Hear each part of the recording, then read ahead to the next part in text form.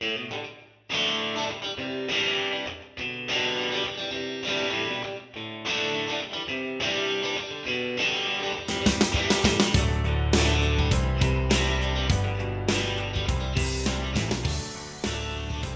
everyone, welcome back to Breeding the Honeybee. I'm Brent Nixon and today I'm going to be speaking with John Berry. John's from New Zealand and he's part of the Berry family who owns Arateki Honey. Arateki Honey is a large honey packing company that is based in Hawke's Bay on the eastern side of the North Island. They're a family business and at one stage in history they had 4 generations working alongside each other at the same time. These days, John runs his own business called Berry Bees. He produces comb honey for the local farmers market, and he's had a lot of experience raising his own queens. I'm really excited to have him on the podcast today. Thanks for joining us today, John, and how are you doing? I'm doing pretty good. Excellent. What's he like over there in Australia? Nice day? We have had a lovely winter. Just as I look outside, I can see all my bees flying around the yellow gums now. They're currently flowering, so it's a beautiful day here. I wish I was there. It's not very nice here at the moment. Bit dreary? Right. Bit dreary, right? Yeah, she's actually wet here for the first time in about 3 years. It's actually truly wet. Wow. Now, John, you've got quite an extensive family history in beekeeping. Would you like to tell us a little bit about that? Right, well, my grandfather had bees right back in the late 1920s in a little place called Maryha, which is down in the Wairarapa. Most of you have probably never heard of it, but think of a place where there's so much wind that all the trees lean one way. And it wasn't that flash a place to keep bees. Anywhere where there's wind farms is not a good place to keep bees. So when my father was 12, back in the early 1940s, they moved up to Hawke's Bay here, which is a lot better climate, a lot warmer, a lot drier, and we do get wind, but not as bad. And he just slowly built up the business that's Arateki Honey today. I've still got the odd box that my grandfather built, over 70 years ago. Is that right? Yeah, no, it's still bloody good, Nick, too. Wow. Yep. So how has it lasted 70 years? Is it wax dipped? Yeah, all our boxes are wax dipped, but this was made out of native white pine or kahikatea. Not an overly durable timber normally, but it's in a bee box it just seems to last forever. Whereas the fast-growing pine that we get these days, doesn't matter what you do to it, you can paint it, paraffin dip it. If it lasts 5 years, you'd be blimmin' lucky. Yeah, wow. So is that New Zealand pine, the white pine that you just mentioned, is that not still available to make bee boxes with? Oh no, that was what's left is protected. Probably 99% of it is being cut down, and right. What's left is fully protected now. Mm. And so, huge trees. So in Australia, it's quite popular to buy boxes made out of New Zealand pine. So I imagine that's a new species of pine that's been introduced and is grown in plantations. Oh yeah, there's radiata pine. Same, I've seen a lot growing in Australia too.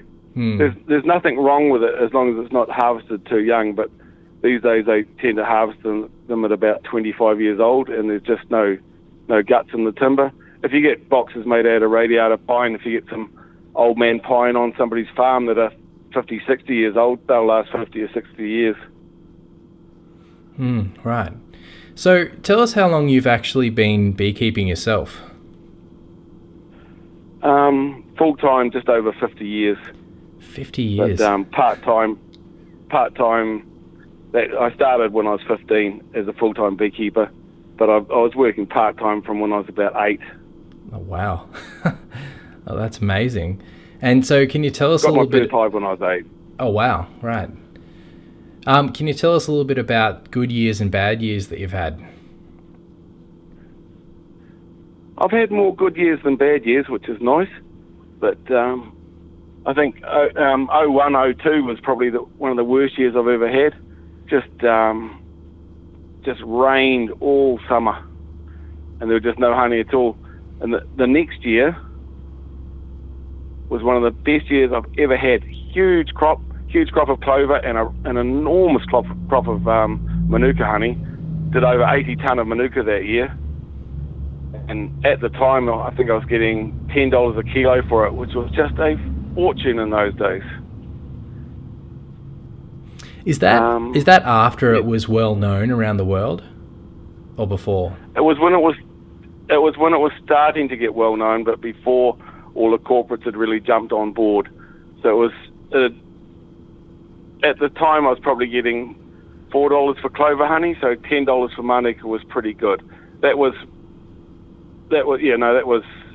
just really starting to take off at that point.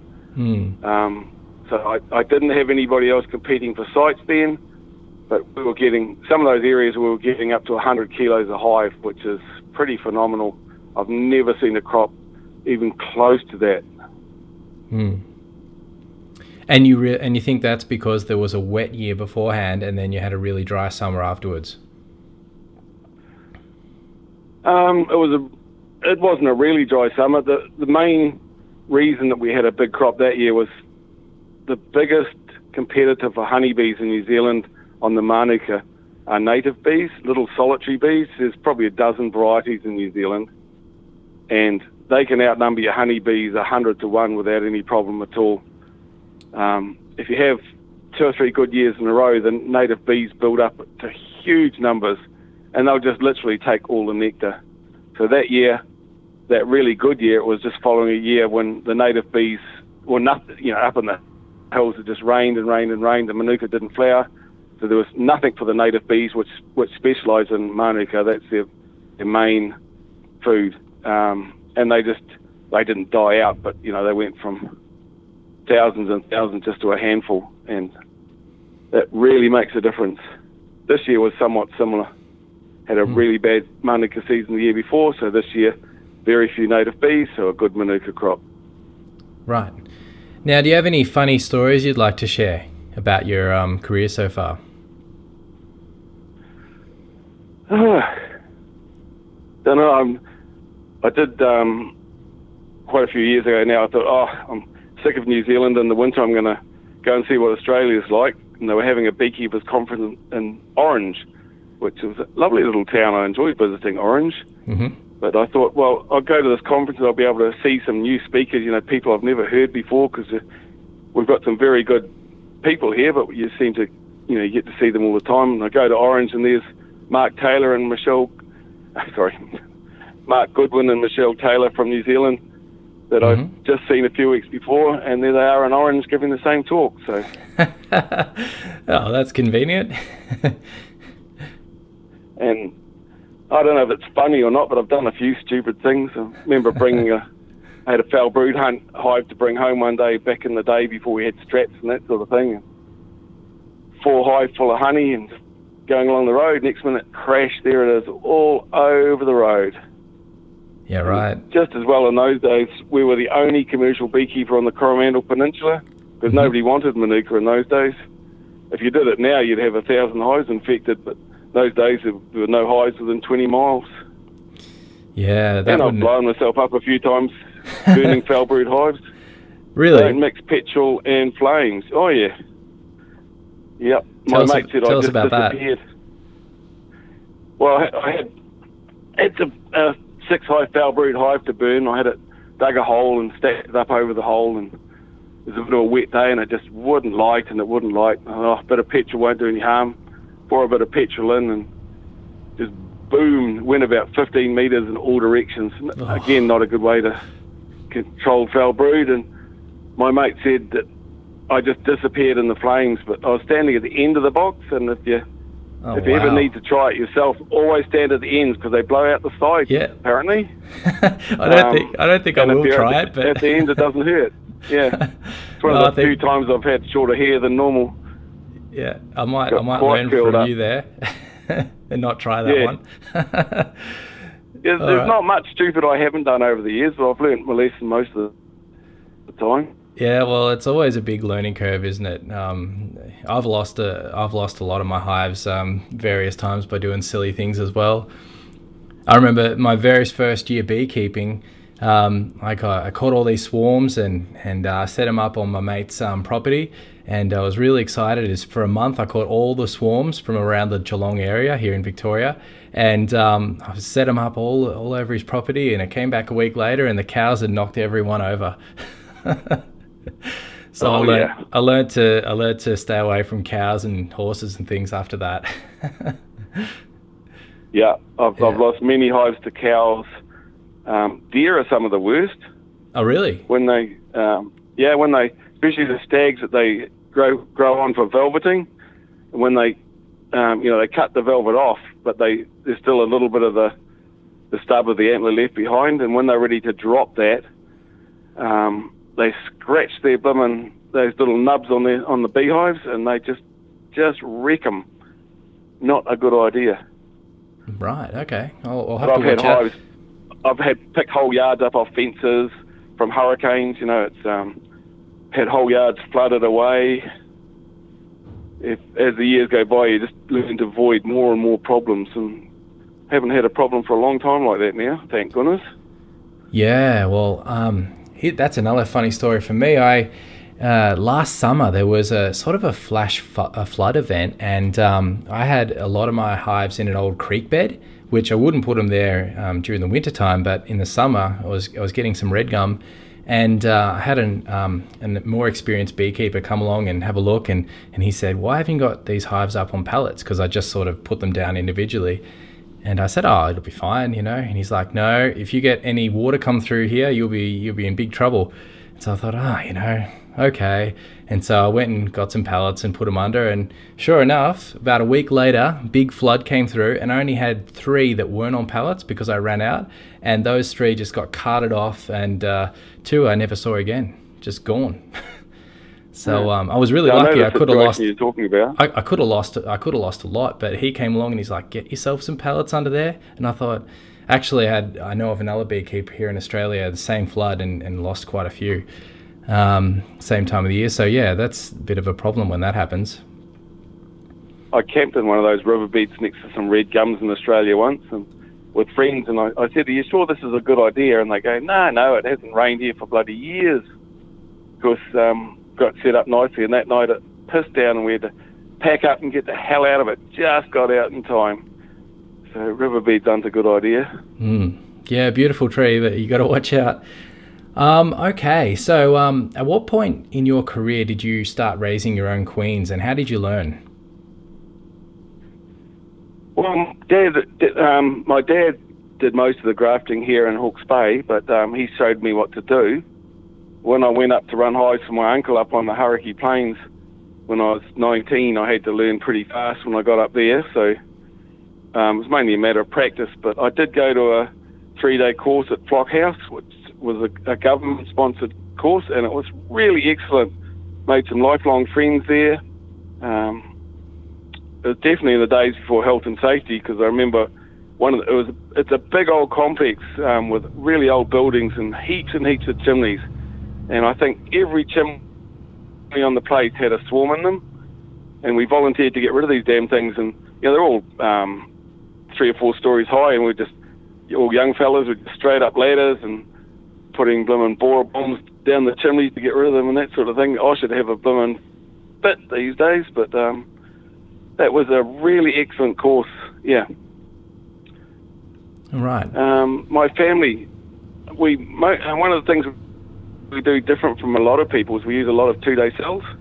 Okay. So that's 2 days after grafting. Something before they're capped. Establishes in Australia. Oh yeah. You graft them, and 2 days later you use them. And it's when you get, with Varroa here, one of the biggest advantages of that is when you use a 2-day cell, you end up with a brood break, so you can do an oxalic dribble during that. During the broodless period. But the main reason we use it here is there's a lot of very rough roads in the back country of Hawke's Bay, and if you take 10-day cells in your vehicle, they're likely to get wing damage and that sort of thing. So whereas a 2-day cell, nothing much can happen to it. The worst you can do is it'll drop out of the cell and you can actually see it's dropped out. And that wouldn't happen. It wouldn't happen to 1 in 1,000. They take a little bit longer. You've got a longer queenless period, of course, but it's a damn good way of, the hive puts all their energy into raising that cell. You get some blimmin' beautiful queens from 2-day cells. I still, well over half the cells I use these days would still be 2-day cells, even though I don't really need to anymore, because I just like the system. So how many in your cell builder, how many of those are you producing at a time? I graft 40 cells into each box. Okay, wow, yeah. And once you take them out at 2 days, how do you then transport them? Okay, all my cell raising is done in a full depth box with gauze nailed onto the bottom and a couple of runners for ventilation. And then you just put a sack over the top of that and put a telescopic lid to hold them in. They're made up with 1 frame of honey, 1 frame of young brood, and 1 frame of pollen, and about roughly the equivalent of a full box of bees. Right. So you're taking the whole cell builder wherever you need to go. Yep. Right. Yep. It's a very simple process. It's not, if you're raising tens of thousands of cells, it's such a good system. But if you just want, a few hundred cells a day, it's a piece of cake. Right. That's really interesting. When you use the cells up, if you use the box of cells up, you've got bees in the box. You just tip them into you find a nice strong hive. If I'm requeening, I do it by killing the queen. So I find the queen, take all the frames out of the hive, tip the bees from the box into the hive, and then shake a whole lot of fresh bees from that fresh hive. Stick a cell bar in, and you can graft as soon as you get home. Wow. Okay. Yep. And so how long have you been using that particular method? All my life. Okay, so this is the method that was taught to you by your father? Yep. Okay, right. Yep. And so when you would have been grafting using the German grafting tool back in those days, wouldn't you? Dad taught me to graft using a piece of wire. Oh, really? Okay. Just a little piece of soft wire. You sort of give it a bit of a thwack with a hammer, and then we had an old car radiator. Don't ask me why, but you used to just sort of scrape it across that, and it just raised the burr on the wire, and it worked beautifully. But you could make 10 of them, and one of them would work beautifully, and the other 9 wouldn't. That's one of the few things I've changed. Is I just got sick of the ones that wouldn't work, and I changed to a 000 Sable, which I love. I've been using a 000 for probably 25 years now. Right. Okay. And Dad always grafted. He grafted up till about 4 years ago. He was well in his 80s, probably 85 when he stopped grafting. He'd just do it with the outside, sitting on a bee box with the sun over his right shoulder. But I much prefer to do it inside with a natural light. And the last couple of years, I've been using 2 times glasses just to make life easier. But I thought I could graft with anything, but I tried a Chinese grafting tool, which a lot of my friends use, and I can't do a thing with that. It's just, I don't know how they do that, but 000 Sable's bloody brilliant. I wouldn't use anything else personally. Okay, that's really interesting. And we also changed from wax cells, which we used for years, to plastic ones, simply because I actually get better results with the plastic ones. Yeah. Okay. Yeah. Yeah. So the wax cells to handle with gloves on. Okay, right. So the wax cells, how were you making those? They were just bits of shaped dowel that sat in some cold water. Yep. And you had a pot of wax that was, just melted, and you dipped it in a few times till they were built up a bit. Dipped them back into the water to cool them down. Rubbed them off with your fingers. Sometimes you put a bit of Vaseline on it or something to make it go a bit easier. And then, And how were you attaching those to the cell bar? Same as I do with the plastic ones. You just get a spoon, run a line of liquid wax along the top of your bar, and just literally stick them on. And then if you want to make them more secure, you just build up that layer of wax around them. Yeah, right. Okay. And you find that the plastic actually works better for you in terms of results? Yeah. It's a shame, and I am considering going back to wax because I really don't like plastic all that much. It's not good for the environment. But we used to have a lot of trouble when I first started beekeeping. We were raising a lot of queens for Canada, and so we needed a lot of cells, and we're having a tremendous amount of trouble with the old black queen cell virus. You know, you hold them up to the light and there was dead queens or dead cells all over the place.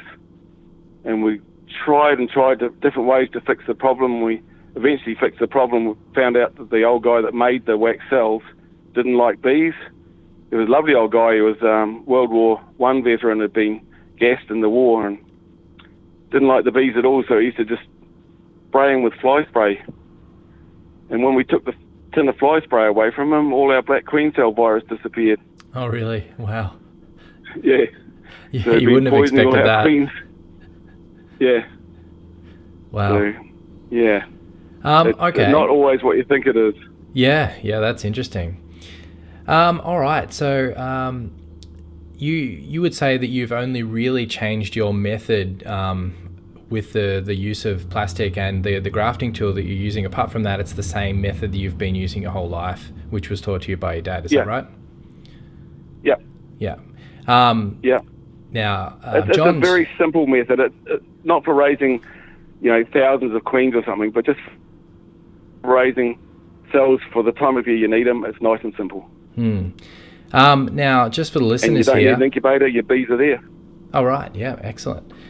Just for the listeners here, John's dad, Ian, was a bit of a character. He's not with us anymore, unfortunately. But I'm going to link in the show notes here to a podcast that he did back in 2015, which he tells a few funny stories about the family history. And yeah, a real character Ian was. Now, next question. What type of strain of bees are you using there? I like Italian bees, but it's a strain my family been developing for our whole, well over 60 years. Probably mostly based on bees from Braes down in Canterbury. Beautiful, quiet, and productive bees. But it's definitely adapted to our own local environment, and we've tried to breed in resistant to wasps particularly, and just selecting for high health and production. Right. And you can see the increase in production over the years by doing that. Right. And have you ever worked with Apis mellifera mellifera, which I imagine was in New Zealand initially? We fought with those bees right up until we got Varroa. When I first went up on to work high for my uncle on the Coromandel, probably most of the bees up there were like that, and they're just bloody awful. They have. They'll produce a box of honey every year, and they don't eat much, but that's all you can say for them. In a bad year, they'll produce a box of honey. In a really, really good year, they'll still only produce a box of honey. They swarm, they sting, they get really bad short brood. They have no redeeming features at all. I'm sure that the bees that I breed here have some genetics from them. In fact, I know they've got some genetics. You keep what's good and you get rid of what's bad. But that's the only real advantage of Varroa was it cleaned out the last of those AMM hives. They just are awful. I have no time for them at all. I now suffer from having a lot of neighbours with carniolans, and pure carniolans aren't so bad, but as soon as they cross with your bees, you've got a nasty bee again. And you just don't need that sort of stuff. Okay. I can work my bees, take my veil off, hop in the truck. If I'm working around home and not in a hurry, I don't wear a veil. It's you just don't need nasty bees, eh? No, that's true. I try to have pretty calm bees these days, and it does make the experience a lot better, especially for your neighbours. Yeah. All right. So on the topic of Varroa, what? Sorry. Yeah. Oh, I was going to say a few years ago I went and stayed with a friend in England, and he's got some pretty pure AMMs, and they were every bit as nasty as I remember. Yeah, well, in England, they're really trying to conserve the black bee now, and there's certain little pockets where they're really trying to bring it back. Yeah, they're mad. I worked with them AMMs in England, and I worked with Buckfast, and the Buckfast were beautiful, quiet, and productive. And these blooming nasty black British bees, why would you preserve something like that? You know, what would you rather have for a pet? A nice collie dog or a dingo? You know, it's like, no thanks. Yeah, well, I mean, Brother Adam, who produced or made the Buckfast bee, he tried to not get any Apis mellifera in that batch. You know, he was because he believed that they were not at all resistant to the tracheal mites, so he didn't want any of those genetics inside the Buckfast. So he completely got rid of it. Didn't like carniolans either. Yeah. Every time you cross them with something, they go nasty. Yeah. Well, the basis of the Buckfast is sort of Italian with a few other things mixed in with it. Which is what he liked from the beginning. Yeah, no, I've got a lot of time and respect for Brother Adam. I never met him, but I've certainly read most of his books and watched a few of his videos. The one where he goes to Kilimanjaro is just fascinating. Oh, absolutely. Looking for the Monticola bee. Yeah. You watched the same one? Oh yeah. I love that documentary, The Monk and the Honeybee. Really good. Yeah.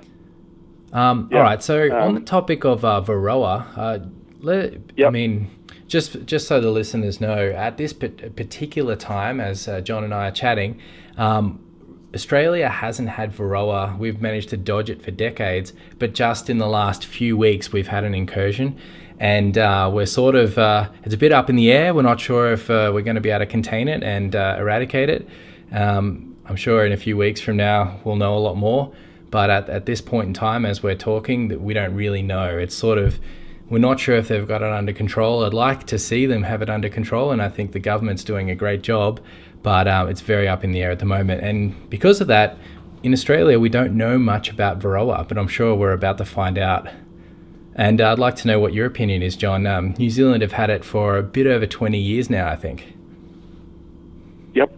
I've had it for just under 20 years because we had movement control in place and managed to keep it out of Hawke's Bay for about 3 years.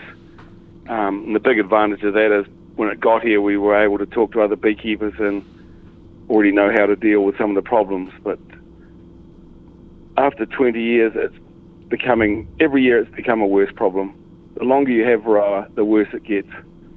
You guys might be lucky and you might have if you get Varroa that establishes it might be one that's not resistant to some of the treatments like the fluvalinates, but you might be unlucky and the Varroa you have there you might not even have any treatments that'll work on it. I would kill half the hives in Australia and still think it was a good investment to get rid of Varroa. Right. Well, I'm not sure if you followed it, but they are burning quite a few hives at the moment. Can you afford $50 to $100 a year? Yeah. But you don't need to burn hives, you just need to depopulate them. You know, Varroa don't last long without bees in them. You obviously have to kill the ferals, but you have to be hard. You can't, if you wait until they show signs of Varroa before you eradicate your hives, you're never going to control it because you'll never find it when there's just one or two there. You've got to go, righto, how far can these bees fly? 10 miles, righto, let's go out 50 miles and kill everything within 50 miles. I don't know whether you'll make it or not, but I really hope you do because, like I say, if you want to spend $50 to $100 a year in costs every year maintaining your hives, it was all right for a while when honey prices are high.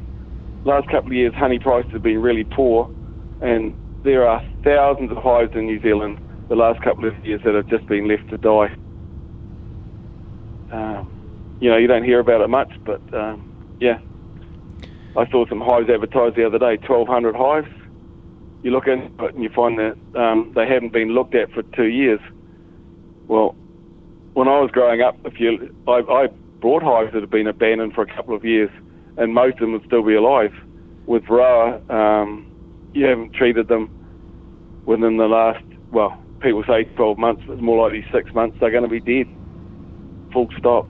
And you've got small hive beetle as well, which loves weak hives apparently, and Varroa is one of the best things you can find for weakening hives down, other than killing them. Just a nightmare. You can, if you cannot control Varroa, you can live with it, but it is going to cost you an awful lot of money every year, forever. Why is it that you say it gets worse every year? The longer you have Varroa, the more Varroa spread viruses in the hive. They're viruses that you've already got, but the Varroa make those viruses a lot worse. The bees get them, they tend to get them more intensely and much younger. The longer you have Varroa, the more those viruses build up. The more they build up, it's the viruses that tend to kill the hives rather than the Varroa. When we first got Varroa, Mark Goodwin was doing some studies, and I remember talking to him, and he's saying, oh, look, in America it takes this number of mites to kill a hive, and in New Zealand we've got like 10 times the number of mites, and the hives are still fine because the viruses hadn't built up. Now, levels of Varroa that a hive would have survived, no trouble with a bit of treatment 10 years ago. Now that hive is just dead. This year, I took hives, came back to check them, and they were just dying. And I thought, oh, it must be resistance. Do an alcohol wash, no mites. For the next 2 months, those hives just kept losing bees. They went from 2 boxes of bees down to 2 or 3 frames of bees, and then started to recover very late in the autumn. It's just the viruses just killing your bees and killing your bees and killing your bees. Right. It's not something you want. Yeah, well, hopefully not. What type of... Don't get too depressed about it, but it's if you can possibly control it, and no matter what the expense, do so. I mean, don't destroy your whole industry to get rid of it, but anything short of that is worth doing. If you can't, my only other advice is if you can't control it, if you find it's got away and it's just not possible, then take off all your moving controls and just learn to live with it, because the only thing worse than Varroa was the hassles of all the stuff we had to put up with. Right. People are a bit nervous here in Australia at the moment because while it's winter, in a few weeks, the almond pollination starts, and I'm not sure if you're aware, but that's a big thing in Australia, and big thing, and it's for a lot of commercial beekeepers, that's their main thing that they're chasing each year, even more than honey. So that's meant to start in 2 weeks, and so everyone's a bit nervous about what's going to happen, and trying to sort of follow what's happening with the government and the eradication. But it's very nervous time for the industry. It should be. It's I can't give you too much advice on that, except if you decide that almond pollination has to go ahead, and you take hives up there that have got Varroa in them, everybody's going to be bringing them home. When we first got Varroa, we first noticed it in a place where you'd expect natural spread, spreading through bush areas, just through, from areas probably 100k away where there was hives through the bush, through feral hives and stuff. They turned up in our hives, and we saw the odd mite in a couple of hives, and we thought, oh, well, we might have to treat those in the autumn. This is in about Christmas time, and come the autumn, we decided to just treat every hive we had, whether we could see mites or not, and that saved us a lot of hives. And by the next autumn, there were just mites everywhere. Every single hive had mites. It wasn't worth looking for. They were just there. So what treatments have you used over the years? On a commercial basis, I've just used Baverol and Apivar or Apitraz. They're the 2 products that you can get in New Zealand in the strip form. I've done a lot of experimenting with thymol products, which they're moderately effective, but not not wonderful, and they do tend to stress the hives. Oxalic acid, I've been doing quite a lot of experimenting with them, because unfortunately the synthetic pyrethroids no longer work in Hawke's Bay.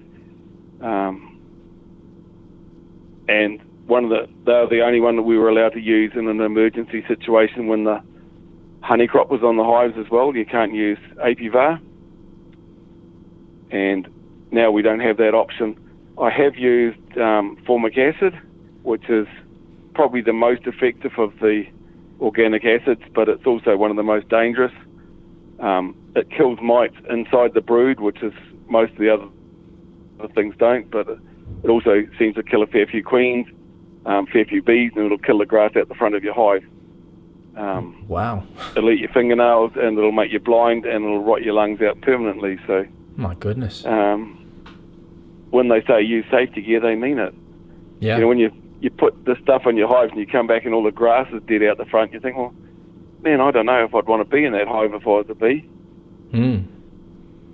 But it's probably ongoing. I think it's probably going to be our only option. I have had a few resistant queens from different breeders, including Ray Butler,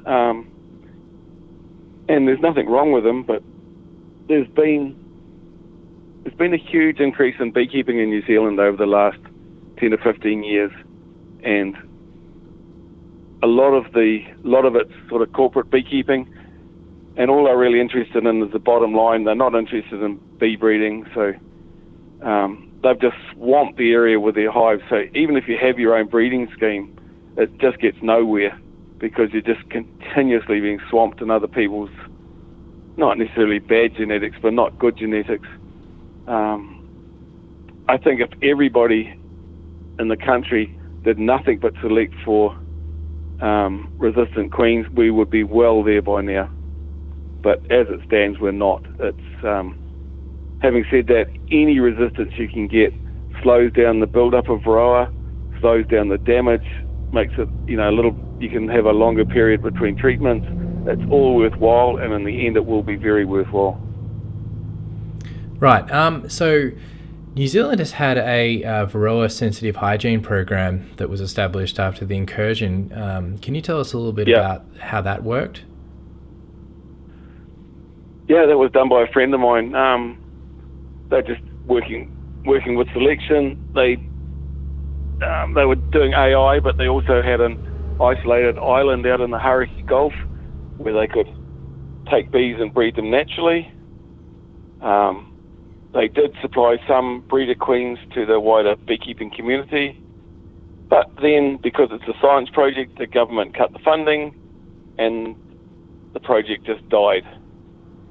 In fact, it happened twice. It was sort of got going again, and then funding was cut again, and it died again. Unless you've got to have a program that's funded for the long term, and you've got to have a lot of buy-in. But you cannot expect it to work perfectly. It's unfortunately, the resistance seems to be a cumulative gene. So you can have a queen that's 100% resistant. They had, within a few years, they bred queens that were 100% resistant.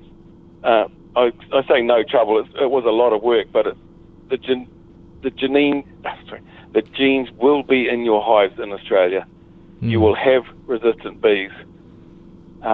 And you can breed them, but when you raise their daughters, some of them will be 100%, some of them will be 0%, and some of them will be 50%. Until you make those genes dominant over the entire country, you won't get anywhere.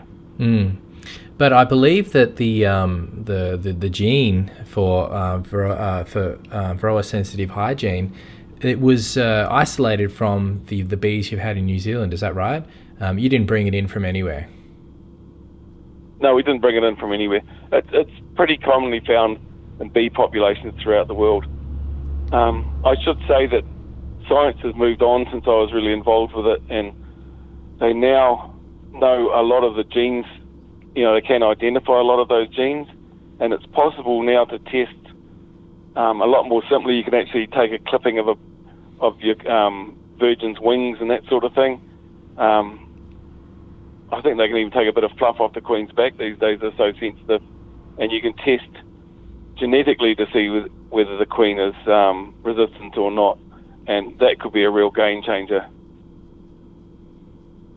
It just make it so much easier. It's just such intensive work trying to work out whether a queen is resistant or not. All the counting of bra inside cells and that sort of thing. It's just,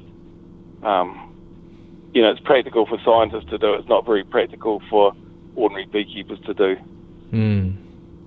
Yeah. Well, I suppose if you were able to test the young queens just after they've emerged and see if they are or not, it's still going to be open-mated, which is going to cause more problems. So I suppose, it's difficult from that perspective as well. Actually, at the conference, we had a science day on the first day, and some really interesting research into genetics is coming out, and it appears that with bees, a lot of the characteristics, it's not a 50-50 split between the drones and the queens. It appears that queens, quite a few places, the female gene's quite dominant. So it's possible that you get more influence, from what their work is, you get more influence from the mother than from the father. But if you can select your breeder queens, you're getting a fair way there, because when you put doesn't matter what your queens mate with, her sons are always going to only have her genetics. So you can pretty rapidly dominate an area with good genetics if everybody works together. Right. Yeah. All right. Well, thanks a lot for that, John. Is there anything else you'd like to add today? No, just good luck with Varroa. Look, guys, don't lose sleep over it. You can live with it if you have to. If you can possibly destroy it, because it's not something you want, but it's not the end of the world. It just feels like it for a while. Do study up on it. Do talk to people. I've probably lost 25 hives in the last 20 years to Varroa, up till this year anyway. So you can live with it. Anyway, you have a good time in Australia, and I shall be over there in the next year or two in my retirement, visiting a few people. I would like to see a few more beehives. It's one thing, if you come to New Zealand, especially now, you drive around, you see beehives in every second paddock. I don't know, every time I've been to Australia, especially out in the desert, you drive for days and days and days, never see a thing. Yeah. But it's a beautiful country. Oh, yeah, thanks. Yeah. All right, well, if you come over, I'll have to give you a pot of yellow gum honey from my bees, and you can have a look. Looking forward to it. No worries. All right, well, until then, thanks a lot, and we'll talk again soon. Thanks, John. Okay, thanks a lot. Bye, Brent. See ya. Okay, well, how good was that, having a chat with John? He's a great bloke, and he's got some fantastic stories. I really like that story he's got about having some bee boxes from his grandfather after 70 years. I'm also really looking forward to trying out his cell builder method, where he grafts the cells, and after 2 days he moves it cell builder and all out to the site. If you want to get in touch with John, you can at Berry Bees over there in Hawke's Bay in New Zealand. If you want to get in touch with me, you can at nixonbees.com.au. And until next time, thanks so much for tuning in.